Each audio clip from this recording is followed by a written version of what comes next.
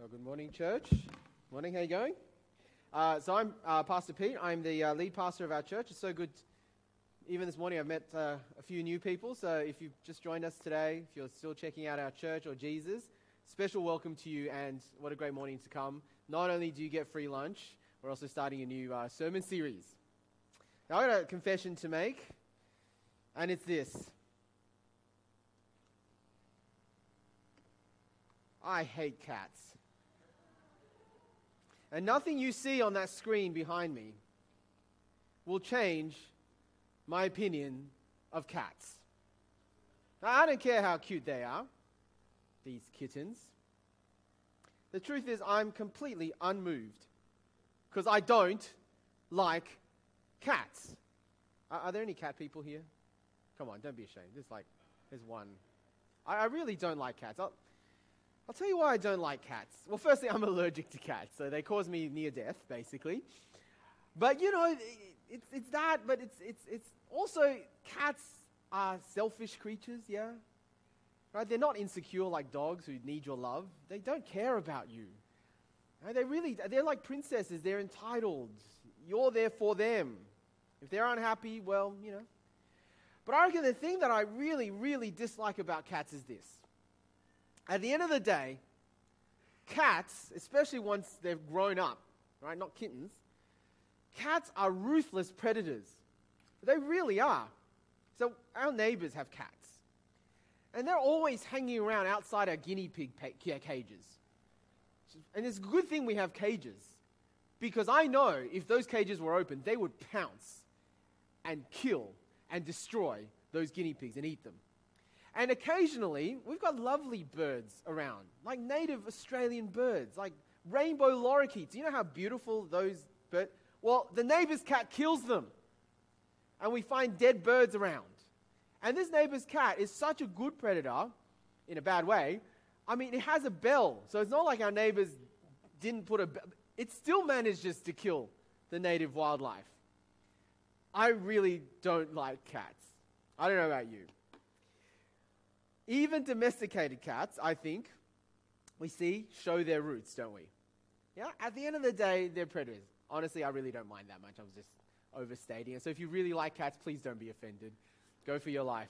The point I'm trying to make is even little household cats show the fact that deep down inside, there's a part of them that can't be domesticated. Right? They're still predators. They'll still hunt wildlife. Well, how much more so the big wild cats? You know the ones I'm talking about, right? Panthers, cheetahs, tigers, and especially the king of the jungle, the lion. You see, don't ever think you can domesticate a lion.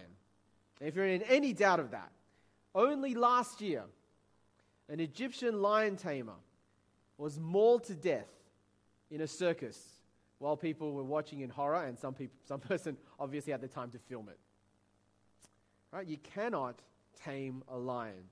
Now, for shepherds in the ancient world, predators really don't come bigger and scarier than lions. You can imagine that. You're looking after your flock. You're in the wilderness. The worst thing that could happen is a lion comes and rips through and kills all the sheep and probably you in the process. Now, why am I mentioning lions? Well, it's because the primary image for God in the book of Amos is a lion. You see it there. We're actually going to cover the whole of Amos 1 and 2. We just didn't read one for a time's sake. But I'd like you to keep your Bibles open because we are going to be looking from chapter 1. Look at chapter 1, verse 2. You can imagine sound effects to be nice here at this point in time, but I don't have that prepared. But the Lord roars from Zion. It's the capital where the temple is. He roars from Zion and thunders from Jerusalem. The pastures of the shepherds dry up, and the top of Carmel, which is a mountain, withers. You see what it's saying there? The Lord God is not a cute, domesticated kitty cat. He is a roaring, pouncing, big, powerful, scary lion. And in the book of Amos in particular, this lion is roused and ready and roaring. Through these 9 chapters of Amos over the next few weeks, we will meet a God, quite frankly, that we will prefer to ignore. He's a God that we find uncomfortable to view, to see. A God who comes thundering in judgment. Has your God become more like a kitten than a lion? Chances are yes. I know that's the case with me often, isn't it? And when was the last time you really felt the weight of God's majesty and experienced the mix of awe and fear and wonder? If that's you, then you need to meet the Lion of Amos. So let me pray, and let's get into this passage. Father God, please help me do justice to your word in Amos. Please, by your Spirit, reveal the truth about yourself as a God we may not be comfortable with all the time, but a God who is far bigger, far more just and awesome, and perhaps a God with whom we need to do business today. Please do that so that we can see you clearly, honor you, live for you. And we pray this in Jesus' name. Amen. A few points in your outlines you can follow. First thing I want to do is just set the scene a little bit. So go back to chapter 1, verse 1, and have a look at how Amos introduces the book. The words of Amos, one of the shepherds of Tekoa, the vision he saw concerning Israel 2 years before the earthquake, when Uzziah was king of Judah and Jeroboam, son of Jehoash, was king of Israel. Okay, where are we? We're in the first half of the 8th century BC. Get your minds around that. It's the 700s BC. These two kings, Uzziah and Jeroboam, they both reigned between the periods of 790 BC and 740 BC. So we're sometime in that region. You need to know that God's people were divided into two. It used to be one nation, the nation of Israel, and especially in the golden age of King David, you might have heard of his son, wise King Solomon. That was the golden age. That was about 1000 BC, a few hundred years before. That was one nation. But then after Solomon, wise Solomon turned into foolish Solomon, but after him, the kingdom splits. Here's a confusing part, because one part still is called Israel, but that's the northern kingdom, with its capital Samaria, and the southern part of the kingdom that splits is now called Judah. All right, and its capital is Jerusalem. So here we have the first half of the 8th century is where we're at. Two countries, though, they're divided, and these two kings. Now, the thing about this is, this was a time of actually prosperity. Things were going pretty well, relatively peaceful at this time in the first half of the 8th century BC. The borders of these two countries, if you combine them, they're split. But if you look at their borders, they really have been the greatest since Solomon's day. So it was as good as it got in the split kingdom. And it was a lot of stability and a lot of peace. And because of that, there was a new wealthy upper class in the cities. So you know, people who live in Double Bay and Watson's Bay and Vaucluse, you know, wealthy people in Sydney, the upper class of Sydney, well, that's the kind of, the wealthy people started to grow in these two nations of Judah and Israel. So things were going well.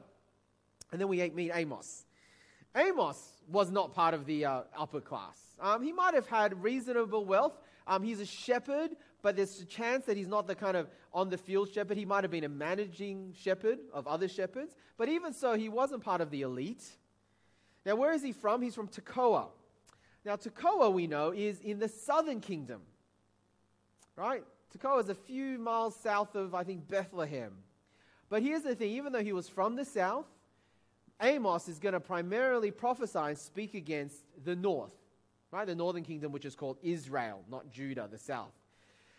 But the shepherd thing works because you'll read Amos and so much of his words, his ideas are drawn from the experience of shepherds. So even the whole lion thing, right? There's a lot of images about those who work in the midst of nature and work with animals. And as you read it, you'll get familiar with that too. But the point is, Amos was a pretty ordinary guy. There's nothing really special about him. And we'll meet him later on. He wasn't a son of a prophet. He wasn't part of the royal family. He didn't have a special office or title. He was just an ordinary guy with a blue-collar job. But God takes this ordinary guy, and what's he going to do now? He's going to put his words into him. And because of that, everything changes. Chapters 1 and 2 come in two parts. And we're going to look at the next 2 points, right? Point 2 and point 3. The first part will start on judgment on the nations, the surrounding nations. So we're going to meet 6 foreign nations, starting in chapter 1, verse 3, and it will take us all the way to chapter 2, verse 3. Now, we're going to look at it fairly, quickly because of time, but you'll notice if you just scan it, there's a similar pattern, a formula, isn't there? Each one will name the nations, but it'll start with a preface that says, for 3 sins of, even for 4, I will not relent. You see that? Yeah? All those verses will start the same way. And then it'll give a reason. Right? This is the reason why, because, and you've got a few reasons why. And then you'll have a few verses about judgment. Right? I will do this. I will do that. You've got the preface, the reason, the judgment. So we're just going to do an overview. So I just want to look at it in terms of the who, what. So the who, why, and what. All right? The who, why, and what. So the who. First, 6 nations. Let's meet them. I've got there a map. And the order that you're going to meet the judgment oracles are going to start from chapter 1, verse 3. Firstly is going to be Damascus, all right, which is the kingdom of Aram, or sometimes called Syria. Then you're going to go Gaza, which is one of the cities of the Philistines. Then you've got Tyre, which is up here, which is the cities of the Phoenician seafaring by the Mediterranean. So they're known for being seafarers, the Phoenician states. Then we're going to meet Edom, which is down here, Moab, Ammon, and then Moab. Okay? And these 6 nations. Broadly, they're kind of, if you like to think about it, it starts in the northeast, then it goes across to the southwest, then it goes up to the northwest, then it basically will come down to the southeast and the east. But essentially, these were the major foreign powers that were exactly surrounding. So the kingdom of Israel, right, is here. That's the nation we're primarily going to meet. But they're basically the nations surrounding Israel. Okay, so that's the who. What about the why? Why? What's God's reasons? Okay? If you read them all, and we don't have time to read them all in detail, you're going to see that they're primarily about war crimes. You got that? War crimes. So just quickly, Damascus or Aram or Syria, they're being judged because they threshed Gilead. Now Gilead, I don't think it's there. It's going to be somewhere up the north of Israel. It's one of their cities or towns. Now the idea of threshing is what you do to grain to separate the wheat or the grain from the husk, right? And you thresh wheat manually by basically beating it with all your might. Or, they'll have machines that do that, but basically I think the modern equivalent of the idea of a thresher is sort of like a steamroller. Those things with massive wheels that just kind of, right? That's what they did. They steamrolled Gilead. It's the idea of merciless, complete destruction. If you know your World War II history, it's sort of what the Japanese did to Nanjing or Nanking, right? That's threshing, destroying. And then you've got the next 2, the Philistine city of Gaza and also Tyre, the Phoenician city. Both of them are being judged because they sold as captives whole communities. Now, you know what that's talking about, right? That's slave trading, slave trafficking.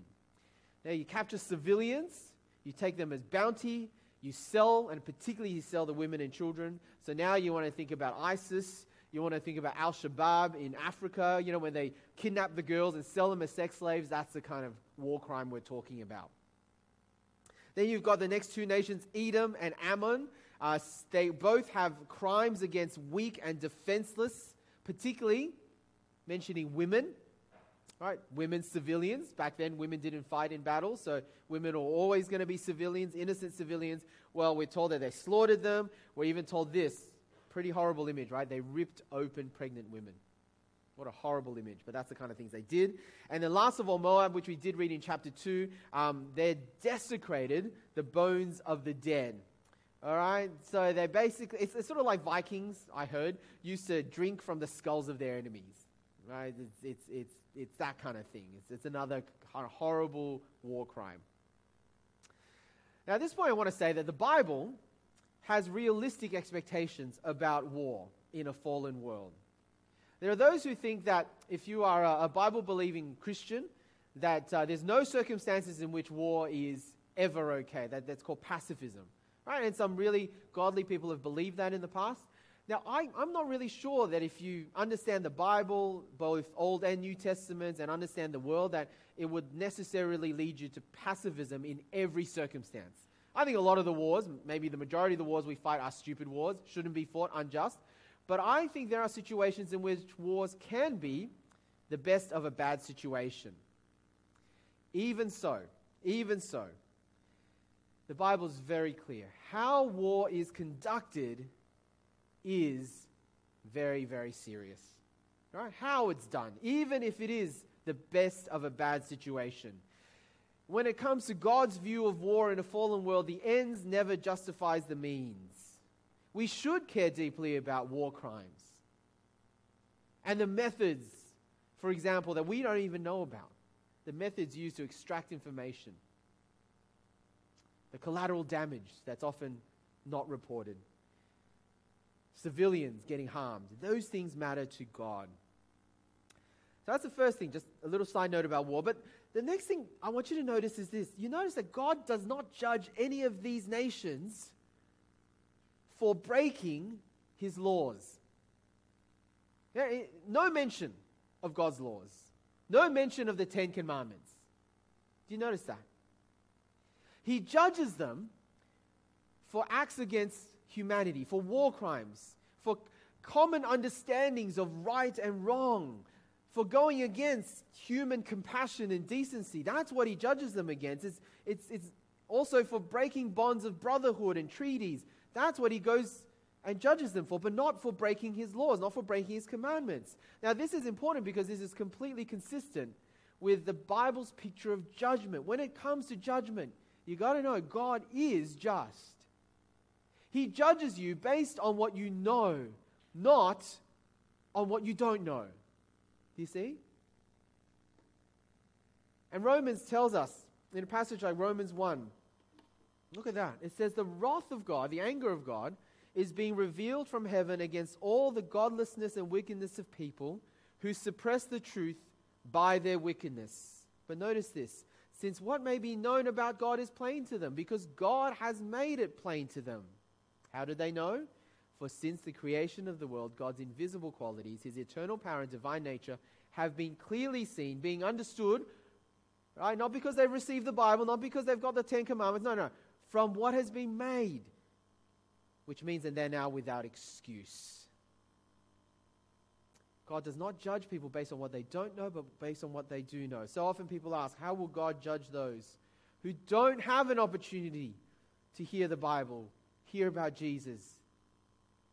Well, the answer is this. He will judge them based on what he has revealed to them. And from Romans 1, it's nature. It's looking around. It's their inner moral code. It's their consciences. He will be just. He will judge them based on that. But even so, I need you to know that nowhere in the Bible does that say that that will lead to good news, okay? You might think, well, that excuses, people living in deepest, darkest tribes of Africa or Papua New Guinea or whatever. Well, when the Bible talks about Romans 1, it's always bad news because though God will judge them based on what they do know, the outcome isn't going to be great. Why? Because God sees and knows everything. Every hidden crime, like these nations and what they did in war, every hidden motivation, every hidden sin, God sees and knows everything. He will judge them based on that. Now, the other thing you notice is that formula. Right? For 3 sins of Damascus and even for 4. And what does that mean? That's always confused me. Let me try and explain it. I think it's a poetic way of saying, I'm not going to relent. Okay? Because it says, for 3 sins of and for 4, I will not relent. If I had to paraphrase it, it's something like this. God is saying, I'm not going to relent, which means to turn back from my judgment. I'm not going to relent from my judgment because I've been watching and I've been counting. I think that's what it means. I'm not going to turn away from my judgment because I've been watching and counting. Why 3 and 4? 3 and 4 is maybe a nice poetic way of saying God is keeping tabs. Also, if you like numbers, 3 plus 4 happens to be 7. And there's a thing about 7 in the Bible, so maybe it's that. All right? But the point is that even though the wheels of justice often turn slowly, and the Bible does say God is slow to anger, we must never mistake his patience as neglect. God knows. God sees. Here's a scary thought. God is counting. And one day he will make a complete account and accounting of every sin. That's the message of Amos. So that's the why. Well, quickly, what about the what? Well, there's a repeated judgment. If you want to find a common thing, I will set fire is probably the big repeated one. On their cities, on their walls, on their fortresses, on their palaces. It's pretty fitting that fire is used as an image for judgment, because fire, like lions, you can't tame a raging fire, can you? I mean, just ask any SES volunteer during bushfire season. They can try and control it, contain it, but more often than not, it's just crazy, out of control. God's judgment is like that. Untamable, fierce, hot. It's also pretty clear, if you want to read those verses again, that it is God who will do it. Right? I will do this, I will do this, I will do this. See, through the course of history, you'll need to know that all of these nations get wiped out. I mean, you will not have a modern state of Edom, Moab, Ammon, Phoenicia, Philistia, all right, or Aram. They all get wiped out. And that happens actually in a few short decades from the time Amos was speaking it, because Assyria is this big giant power that's going to come from the north and northeast, and it's going to come rolling along, destroy them all. But you need to know that even though historically these nations have disappeared, Amos's point is, don't make a mistake that this is just a natural course of history, okay? It's God who did it. God is controlling all the pieces on the chessboard. God uses Assyria as a tool, and then we'll use Babylonia as a tool, and then we'll use Persia as a tool, and then Greece, and then Rome, and then you keep going. God is the one in control of history. All right, let me summarize. This first part, you got 6 foreign nations. They're surrounding God's people, you remember, and they're targeted one by one. You can imagine the bullseye just kind of going beep, beep, beep. All you gamers, you'll know what I mean. And ancient historians have said they're a little bit like, these bits are like war oracles. You know what a war oracle is? It's the kind of thing in the ancient world that prophets and seers and those special kind of crazy people will say to gee up the troops before battle. All right, so they'll come and they're about to face Moab, and then something like the Moab bit would come out to gee up their troops. Now you can imagine, just imagine with me, you are one of the Israelites, and you're reading chapters 1 through to chapter 2, verse 3, and you're hearing all these judgments. Can you imagine how you'd be feeling? Right? Because all of these nations, by the way, Edom, Ammon, Moab, Philistia, all of them, they have been threatening and harming Israel all throughout their history. So you can imagine how you'd be feeling, right, as you hear God turn his attention of judgment against them in a war oracle sort of thing. It'd be like my children, who secretly delight when they see their siblings get in trouble. Yeah, you know they do, right? They're copying it from mum and dad, and you're thinking, yes, more, stick it to them. That's what Israel was thinking. God is thundering against Edom. Oh yeah, come on, let Edom have it. Yeah, let Moab have it. Yeah? That's what they're thinking. But then, the oracle turns. And it begins to turn towards God's own people. Firstly, Judah in the south. Now, you're an Israelite of the north, so you're thinking, okay, it's getting a little bit uncomfortable here, but Judah do deserve it too, because they've been at war as well. Then, of course, in chapter 2, later on, it targets Israel itself. This is the big reveal. This is part of Amos's strategy.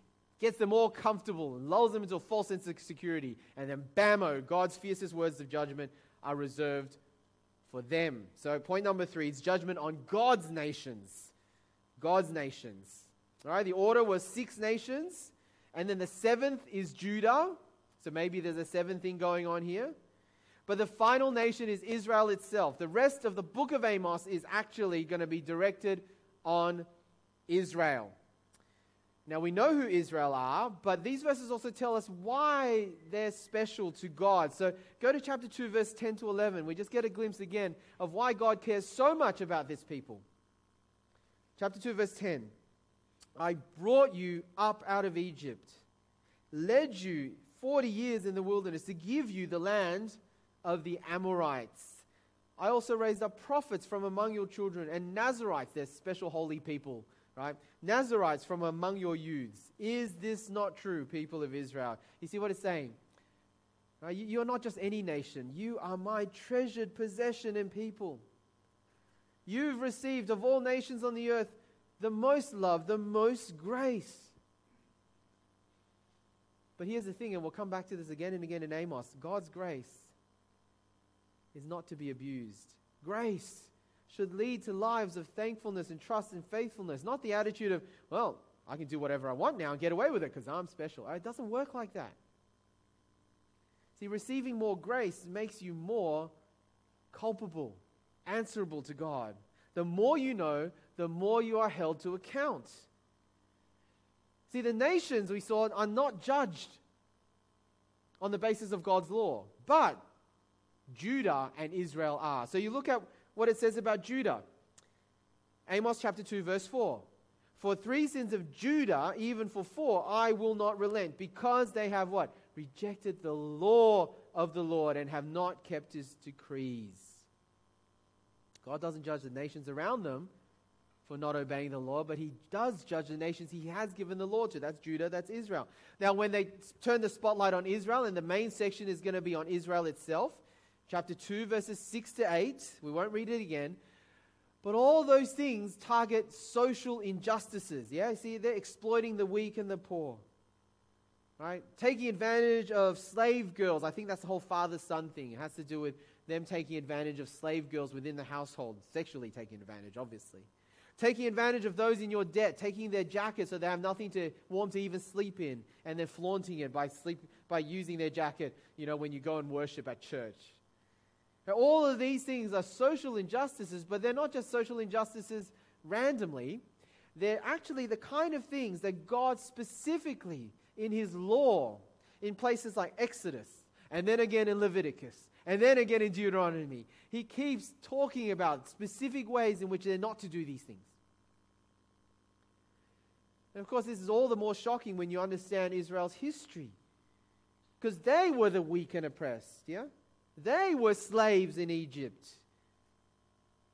But God rescued them and delivered them from their oppressive enemies, and they're doing that to others. I think this is where I think the real weight of Amos comes. If you're a Christian, you call yourself a Christian, it's true, isn't it? We have most often been like Israel in Amos's day. We look to the unbelieving world around us, often with an air of judgmentalism and condemnation. And we miss how utterly hypocritical it is when we finger point sometimes at the world out there, and we completely miss the plank in our own eyes. I quoted from Romans earlier. Later on in Romans 2, it says this. Now it's not talking about the world out there, it's talking about insiders. You therefore have no excuse, you who pass judgment on someone else. For at whatever point you judge another, you are condemning yourself, because you who pass judgment on do the same things. Now we know that God's judgment against those who do such things is based on truth. So when you, a mere human being, pass judgment on them and yet do the same things, do you think you will escape God's judgment? Or do you show contempt for the riches of his kindness, forbearance, and patience, not realizing that God's kindness is intended to lead you to repentance?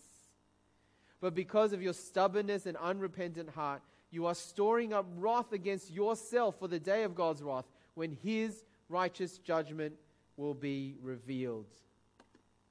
See what it's saying?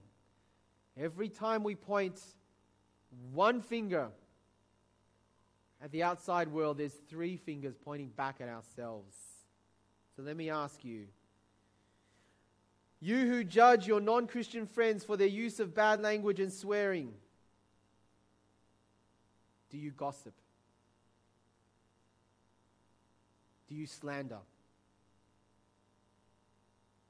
You who condemn theft and robbers and shoplifters, I'd never do that. Do you steal music, movies, tax that should be owed to the government that you didn't declare? You who turn in disgust at the loose sexual morality, the one-night stand, the hookup culture of the world, do you look at pornography? You who despise drug addicts and gambling addicts, are you addicted to materialism? and the accumulation of stuff. You who loudly condemn wife beaters, domestic violence, are you in your marriage controlling, dictatorial, given to rage and anger? And that's why the longest words of judgment are here against God's own people. It's not just in chapter 2, it's the rest of Amos. You see, the jabs might have been directed against the nations, but the sucker punch is for Israel. So have a look at chapter 2, verse 13. This is the what. Now then, I will crush you as a cart crushes when loaded with grain. The swift will not escape. The strong will not muster their strength. The warrior will not save his life. The archer will not stand his ground. The fleet-footed soldier will not get away. The horseman will not save his life. Even the bravest warriors will flee naked on that day, declares the Lord.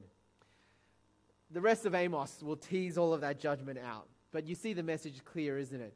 God holds even more judgment for those who know more, for those who've received more grace, but still unrepentantly and persistently keep going in their sin and rebellion.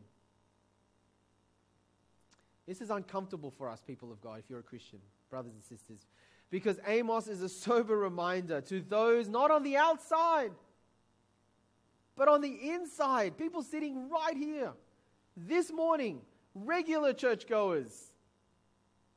God takes sin seriously. And God takes the sin of his people most seriously. I was wondering whether to show this passage because I really don't like it. But I'm going to show it to you anyway. Hebrews 10. If we deliberately keep on sinning after we've received the knowledge of the truth, no sacrifice for sin is left, but only a fearful expectation of judgment and of raging fire that will consume the enemies of God. Anyone who rejected the law of Moses died without mercy on the testimony of 2 or 3 witnesses.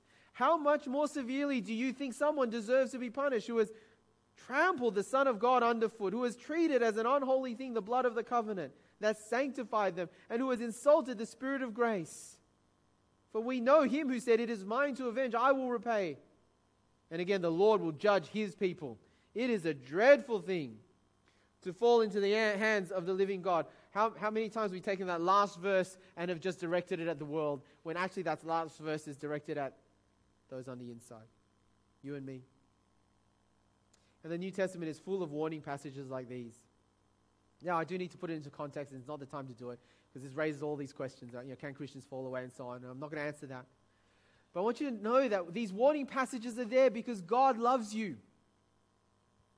And God, our loving Father, wants us to see him clearly. He's not a kitty cat. He's a lion.